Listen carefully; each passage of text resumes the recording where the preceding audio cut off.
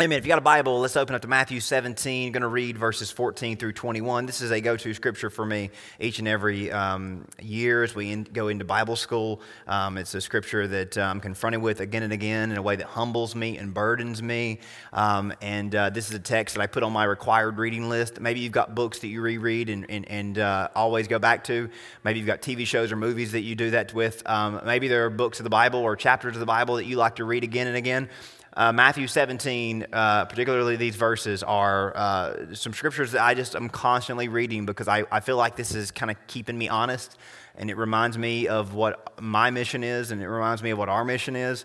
When it comes to the conversation of children and children's ministry, it's something that many of us may say, well, that's not for me.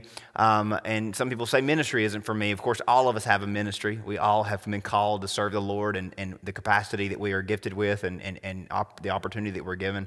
But tonight is going to be all about God's heartbeat for children.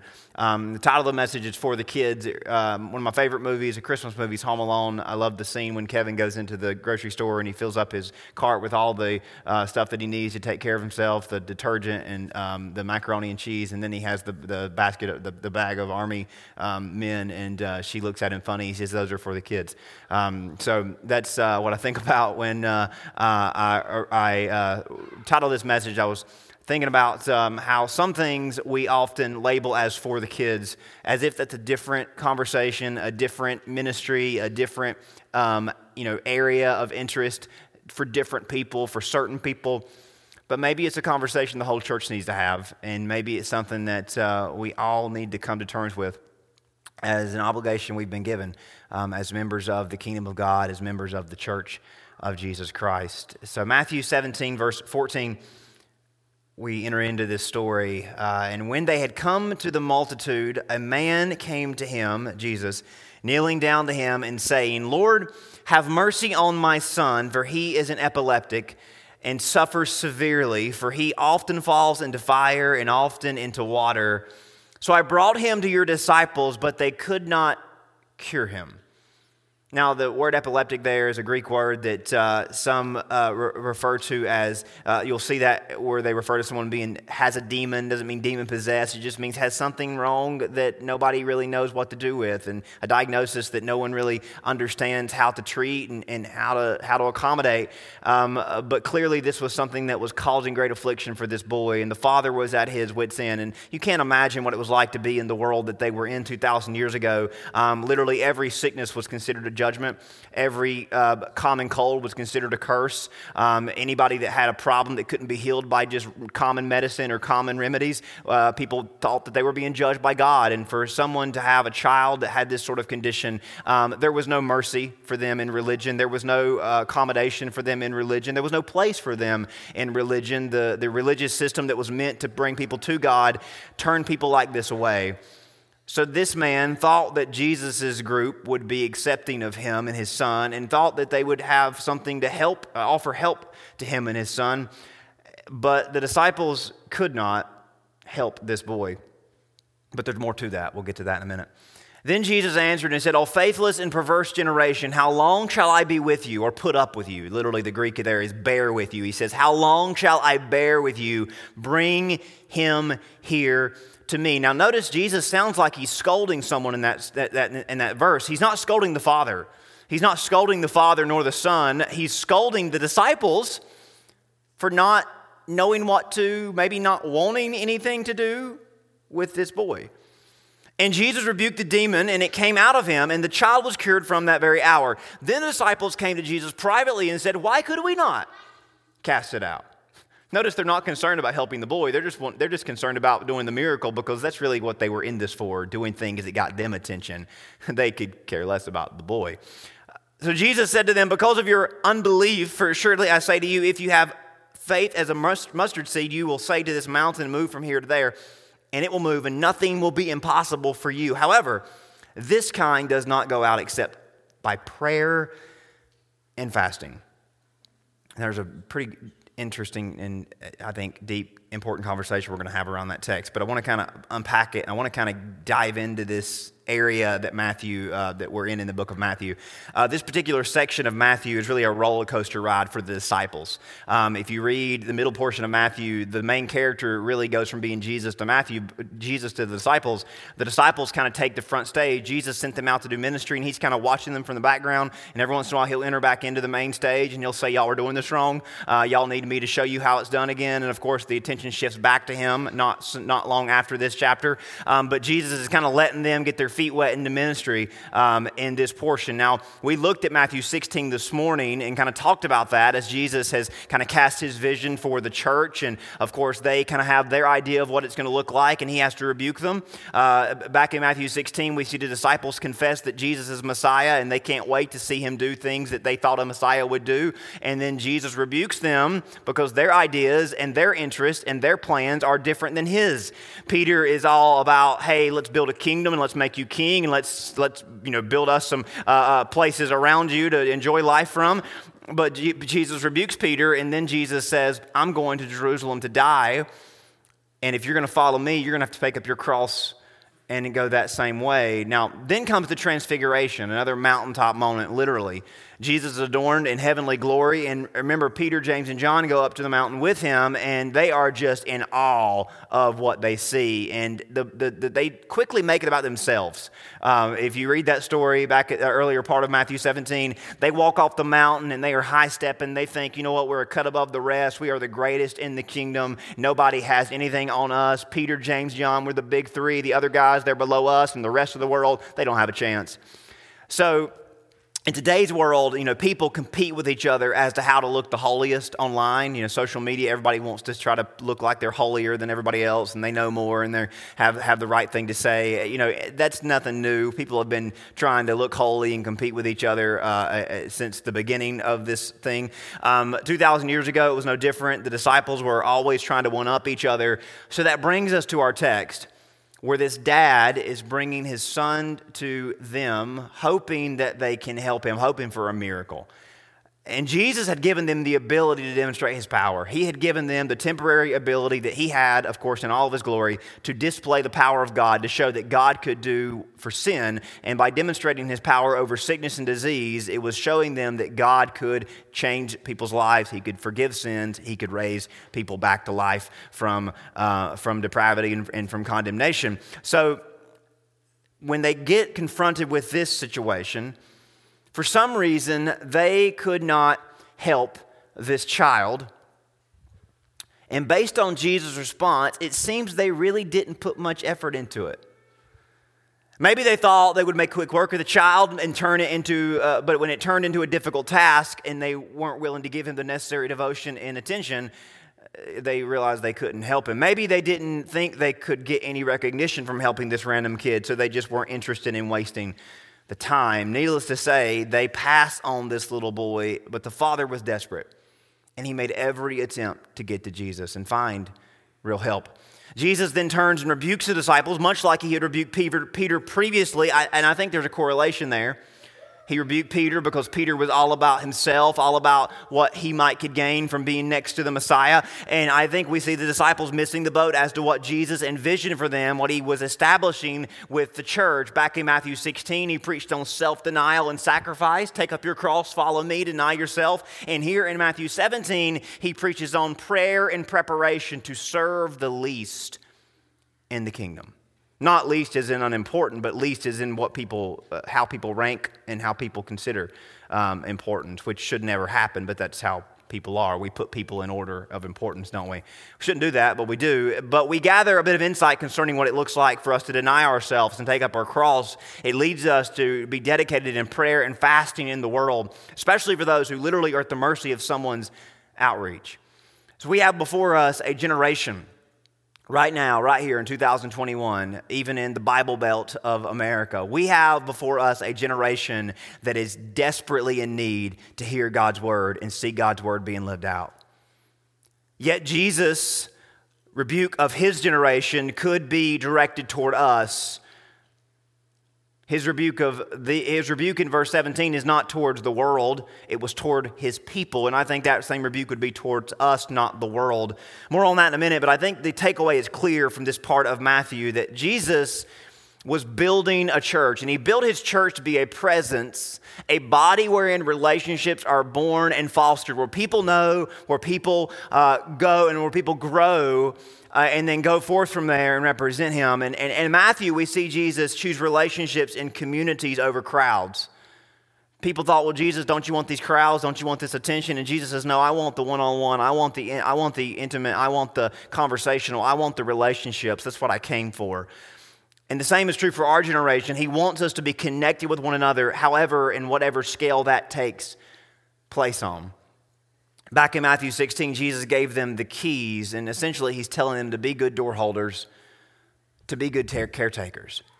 Do you know what it means to have the keys to the kingdom of God? It means that you know how to get in, and you are the way that somebody else might find their way in. You must be. If we're going to be anything, if we're going to be any type of representation for the kingdom of God, we've got to be a good door holder.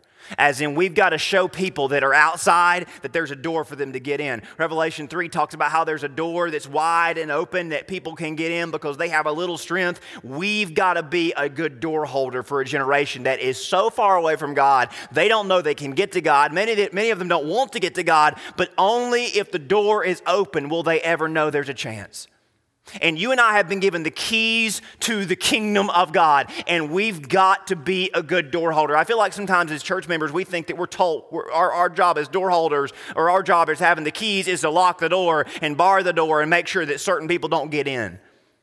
And that's predominantly what the church is all about in this world. Well, we make sure that we're different from them and then we're separate from them. And there's a conversation to have about holiness. But the conversation that we're having tonight pertaining to the keys to the kingdom, we've got to be good door holders. We've got to be good caretakers of people. May we never lose the gravity of this task, this sacred mantle that you have been adorned with. Listen, I know in this world that there's two sides, people that are really skeptical of everybody and people that often get taken advantage of, and we often think about those extremes, and people that are real gullible, people that get taken advantage of, maybe later on want to be more discerning and more protective, and then vice versa. Listen, those extremes are what people use for examples, but I always want to err on the side of grace because it's grace that saves people. And I think that's what the church needs to remember and get back to. This isn't about shouting from the mountain. It's about going one by one and showing the world that there's a place for them. Of course, this takes time, and it would take time for Jesus' generation. Their idea of growing the church was finding the world's finest, selecting people that could bring the most to the table, forgetting that Jesus himself did not start with the best or the brightest. He started with them, and they were the far from the best and the brightest. And that brings this little boy more into focus. The scripture says that he was possessed. Of course, this was the world they lived in. Anything that seemed to be off about someone, they would chalk up as possession. Whether or not that was always the case, in this instance, it seemed like it was. We don't know what his diagnosis was, but we know that there was no aid or no ally for this child in the world. There was no advocate for this child. And I want you to understand that. There was no category to put this child in, because the world and its religious system had no time, no patience, no resources for somebody like him. Again, I want you to look at Matthew 14. This father comes and kneels before Jesus, and he says, "Have mercy on my son. He suffers severely. He falls into fire. He goes into water," as in he just can't help himself, and he has no one to help him. I brought him to your disciples, and they could not cure him. Now, one group of society, one demographic that studies continually told religious leaders in the ancient world that they shouldn't fool with or bother with, the disciples overlooked and bypassed, as well as that when they launched this movement. One group that was always left behind was children, especially children that were challenging, had some things working against them. And you can see why studies would tell them don't even try it with kids. Because as we know, kids require more attention, more volunteers, more money, more resources, more patience. They require more heart, and not everyone has the heart, let alone the other things. Kids will drain everyone of their energy and their time. That's just how it works. Kids offer minimum ROI, return on the investment. They require patience. If there's going to be any results, it's going to take place over a long, extended, expensive period of time. Kids require longer, more frequent prayers, deeper, more trained benches, authentic, more earnest love. If you're a parent, you know this, but if you're just a person that's observant, you know this as well. And this is what Jesus is going to teach us in this text. That part of having the keys to the kingdom requires that we don't miss this fundamental mission for the church. Jesus is none too pleased if the church doesn't put maximum effort behind this, his most genuine passion. You say, how do you know that engaging and reaching kids with the gospel and making a place for them within his kingdom is his most genuine passion? Well, I think I have a hunch as to why this is so. Jesus took on the form of God's Son, and he experienced the satisfying, extraordinary bliss of being a child of God. And I think this might have been an unexpected byproduct of the incarnation. Jesus came as the Son of God to do a work for the people of the world, but I think as he came as the Son of God, there was something about that experience of knowing God as Father and being God's child that was unexpectedly satisfying and extraordinary for Jesus. God's eternal Word became his earthly son. And we read in the Gospels that Jesus relished this new dynamic. And the Father relished this new dynamic. Back in Matthew 3, when Jesus is baptized, we see the Father saying over the Son, "This is my beloved Son, in whom I am well pleased." The Father from heaven is saying, "I'm proud to have a child on this earth that is mine, representing me, that looks like me, that walks like me, that talks like me, that is mine, and I'm his." A human being designed to walk with God, finally reaching the race's true potential. And again, we see this again in the Transfiguration, where the Father speaks with bold and loud joy. And if you read the Gospels, you see that Jesus again and again reveled in knowing God as his dad, going as far as talking about this equal authority he had with the Father, yet he enjoyed being in submission to the Father, deferring to the Father's will, even when maybe he could have done what he wanted to. In John 5, Jesus says this, and you read these kind of sentences a lot from Jesus. "Truly I say to you, the Son can do nothing of his own accord, but only what he sees the Father doing. For whatever the Father does, the Son does likewise." Jesus made it clear, I only want to go where my Father goes. I only want to do what he is pleased with. I want to walk in his footsteps. Jesus would eventually go on to say, as in, this is where my close, one-of-a-kind relationship with God has brought me and driven me. This is where it compels me to go. He said in John 10:15 that just as the Father knows me and I know the Father, I am going to lay my life down for the sheep. So Jesus, as he's enjoying this dynamic of knowing God as Father and God's enjoying this dynamic as having his earthly son, Jesus says, my goal, my purpose is to give all of this up for the sheep. Of course, we're the sheep. Jesus enjoyed the privilege of being God's one and only Son so much that he wanted to share this privilege with us. Of course, Jesus longed for people to come to this place as early as possible in hopes that they might live their entire lives optimized for God's glory and for God's good. Jesus showed us how awesome it is to be God's child. He shares with us his position in the Father. Romans chapter 8, verse 14. These are some awesome verses if you've never read them before. The Spirit himself bears witness with our spirit that we are children of God. And if children, then heirs, heirs of God, and joint heirs or fellow heirs with Christ. Isn't that awesome? That Jesus says, the Bible says we are fellow heirs with Christ. Do we deserve that kind of category, that title? Of course not. It was gifted to us. The passion of Jesus shows why he was so strong in his response from verses 17 to 23 when he rebukes this generation. And to drive home his purpose and his passion, Jesus dedicates his next sermon entirely to children. He gives them pretty high praise as he invites us to this place of resting in God. And again, in his rebuke, it makes it very clear that they really didn't take much time for this child. They didn't really put much effort into this. And that's why Jesus says, you were not prepared for this moment. And to emphasize just how disappointed he was in them, down in chapter 18, verse 1, we find them arguing over who is the greatest. We see this theme throughout the Gospels. We've talked about this. They were always wanting to know who was the greatest because they lived in this world, this ranking system world. And we're like this, aren't we? Who makes the most money? Who drives the nicest car? Who lives in the nicest house? Who has the most stuff? Who is doing the best? Well, their business is booming more than ours. We do this with churches, don't we? Well, that church is bigger and that church has this and they have that and we're doing this. We always are trying to rank ourselves and size each other up. And the disciples were like this too. And Jesus got tired of hearing it, and he finally put them in their place. He says, and he called a little child to him and set him in the midst of them. And they said, Jesus, he's not one of us. He's not one of the 12. He's not one of the 3. What do you mean he's the greatest? And Jesus drives it home. I say to you, unless you are converted and become as little children, you will by no means enter the kingdom of heaven. And I think Jesus is not saying that these guys aren't saved, because they were, but he's trying to make a point to them. He says, y'all think that just because y'all are in the group and y'all are walking high and y'all are on the mountain with me, y'all think y'all are a cut above the rest. You and your pride are draining you of actually being of use to the kingdom of God.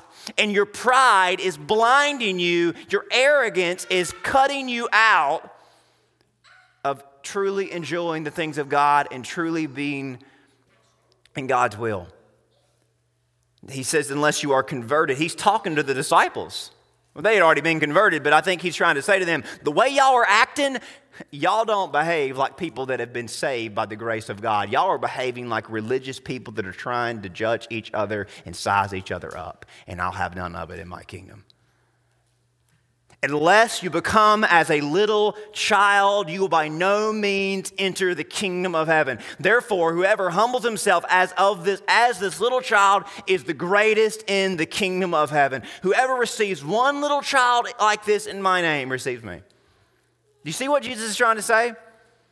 If we begin to think we're something because of what we know, of what we've done, how dignified we can act.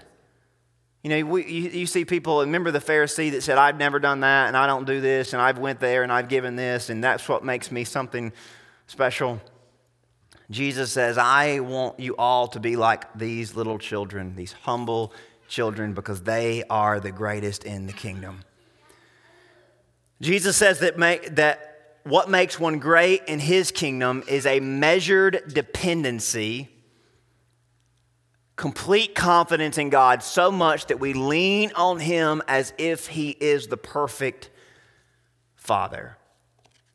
You know, we Christians, we love telling God what we know, and we love telling God what we think, and we love telling God how much we've figured it out, which is far from what a child of God should be about, leaning on and trusting in, depending on the Word of God and the Spirit of God.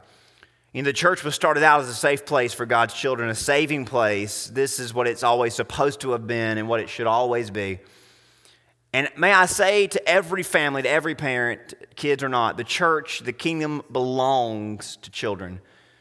Church takes on this form that seems to cater only to those that are competent and sophisticated enough to fall in line. You know, churches, we act like that, you know, we're a business that's trying to take demographic studies, and you know, churches go from trend to trend, and we go from this thing to that thing, trying to cater to the, you know, perfect demographic. And God looks down from heaven, and I would say he laughs, but I really think it breaks his heart seeing us miss the point.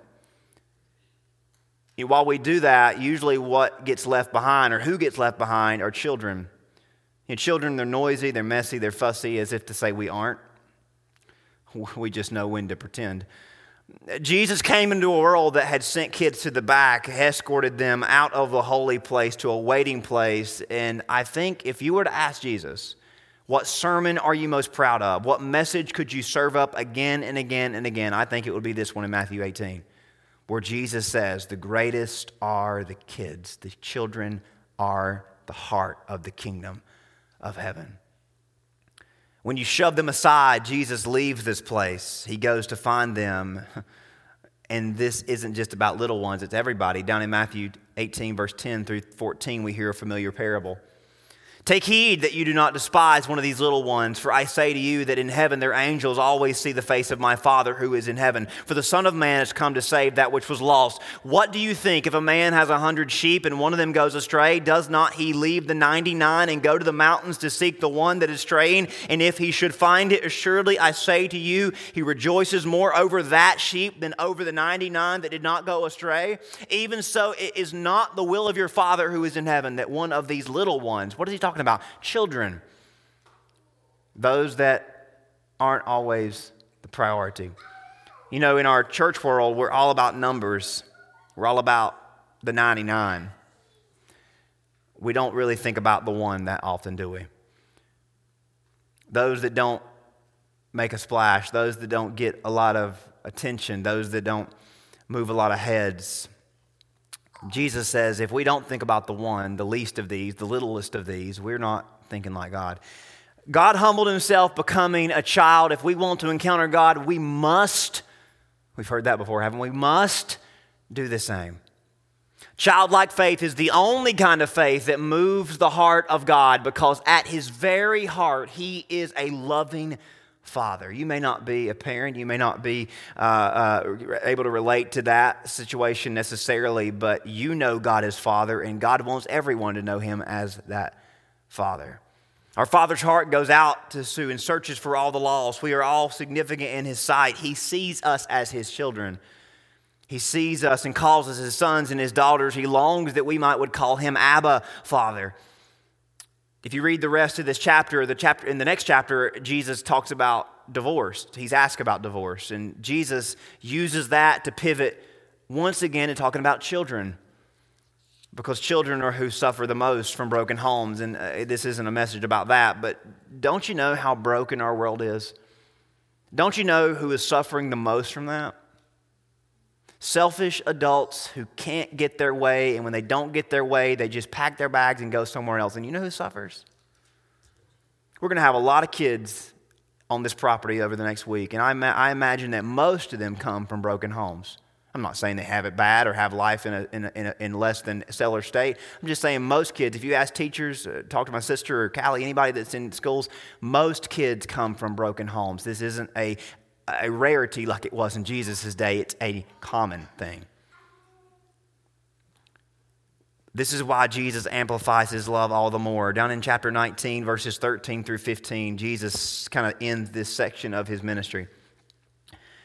Then little children were brought to him that he might put his hands on them and pray. But the disciples rebuked them.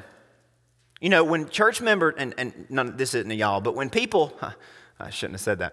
When sometimes people that are in church do the same thing again and again that is contrary to ministry and contrary to evangelism and contrary to love and contrary to outreach, I kind of chuckle.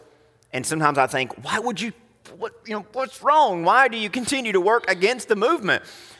It shouldn't surprise us, because in verse 13, think about all that we've talked about tonight. How many times has Jesus said, the little ones are the most important? Chapter 17, chapter 18, twice. And here, the little ones try to get to him, and they rebuke them. Religious people are hard-headed. I'm one of them. I'm not judging anybody. We're hard-headed. And may God soften our hearts. Sometimes he has to bump our heads to get to our hearts, which is important and helpful. They wanted Jesus to put his hands on them, and the disciples say, no, this is the Messiah. His hands are not for you. He's the master that can move mountains. He's the master that can talk to the sea. He can heal the sick, but his hands are too holy for you.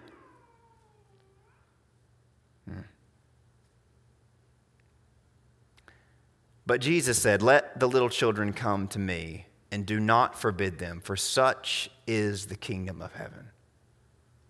And he laid hands on them, his hands on them, and departed from there. You know what he said? He said, guys, this is how y'all are going to act. I'm leaving. But before I leave, I'm showing you where my heart is. Jesus says, let the little children, you know what that word let means? It means facilitate. It doesn't just mean get out of the way and say, yeah, come on in. It means go and get them. It means yield to and help. Do not forbid them means don't work against it, but also work for it. Help them. Do not hinder means facilitate, prioritize, maximize the effort. This is kind of my annual pre-VBS spiel. I haven't done this in a couple years. I often repeat this charge to the church because I want us to remember what God values the most, who He values the most. And this isn't just about the next generation. This isn't about staying in business. It's about eternity and staying obedient. And I take this far more serious and sacred than most subjects. When we walk as children of God, Ephesians 5 says, be imitators of God as beloved children. Walk in love as Christ had loved us and gave Himself for us. May we do that same thing. If we do this, we'll see the world differently. We'll show the world more clearly. Because Jesus shows us in this last text, all the hands that could do so many great wonders definitely had a place laid on the hands of those filled with wonder. Because He knew unless He showed love, no one would know love. When God's love is shown through us, the kingdom grows around us. But if the church doesn't show love to the least of these, the kingdom will not grow. It will not. And that's why it isn't in most places on the world in this generation. The church can be right and can be clean and can be straight and can be narrow and everything can be perfect. But if there is no love, there is no growth. And if there is no love, there is no power. You know why they did not have the power to help that boy in Matthew 17? Because they did not have a heart for that boy. As proof in chapter 19 when they wanted to get the children away from Jesus. So if we don't love, there's no power. It means the gospel isn't getting out. The reason why we don't see genuine conversions and changed lives is because the gospel without power isn't the gospel. It's just information. When we love like we're supposed to, sacrificing for one another, putting the church and our contributions to it above everything else, our excuses, our bad days, our prejudices, our busyness, all that goes away. When we love and serve, God shows up. And when God shows up, God moves, He saves, He works, He heals, He resurrects, He changes lives, and He changes the world. What did Jesus say? If you just have a little bit of faith. You know what He's talking about? He's talking about size of faith. He's like, you know what? The children have a little faith because they're little people. And us big people think, we think we've got it figured out. And He says, you don't have the faith like these little ones have. If you did, mountains would move. Jesus reminds us all tonight that if we're saved, buried under all the stuff we think's more important is a dormant power that God wants to wake up, and God wants to remind us who we truly are. So why are we here today? Because somebody loved us, right? And made us know the importance how important we are to God, how we have a place in God's family. There's a voice over all of us today that says, remember who you are. We are children of God. This is a position that sin and the enemy tried hard to keep away and take away from humanity, but Jesus worked even harder and came to make us His own. Children need to be nurtured. They need to be cared for and loved and empowered. We need to rest in our Heavenly Father's arms because we are children too. Unless we remain as children of God, we risk forfeiting the power of God. And if we stay little in the eyes of God or in the realm of God, then we will understand and respect those that are the least and the littlest of these. May that power work through us this week as we show the next generation of church members that they can know God as Father too, that they can receive God's power in their lives. I got to say this, that children's ministry usually is the same group of people, you all, are always the ones that show up to do what isn't the most desirable role to hold and the desirable field to serve in.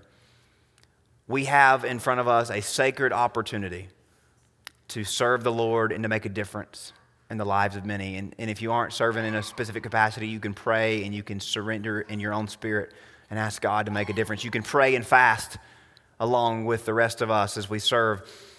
Let's make it our goal this week to remember our place as God's children with a determination to show the children among us their place. And here's my three-pillar strategy for this week.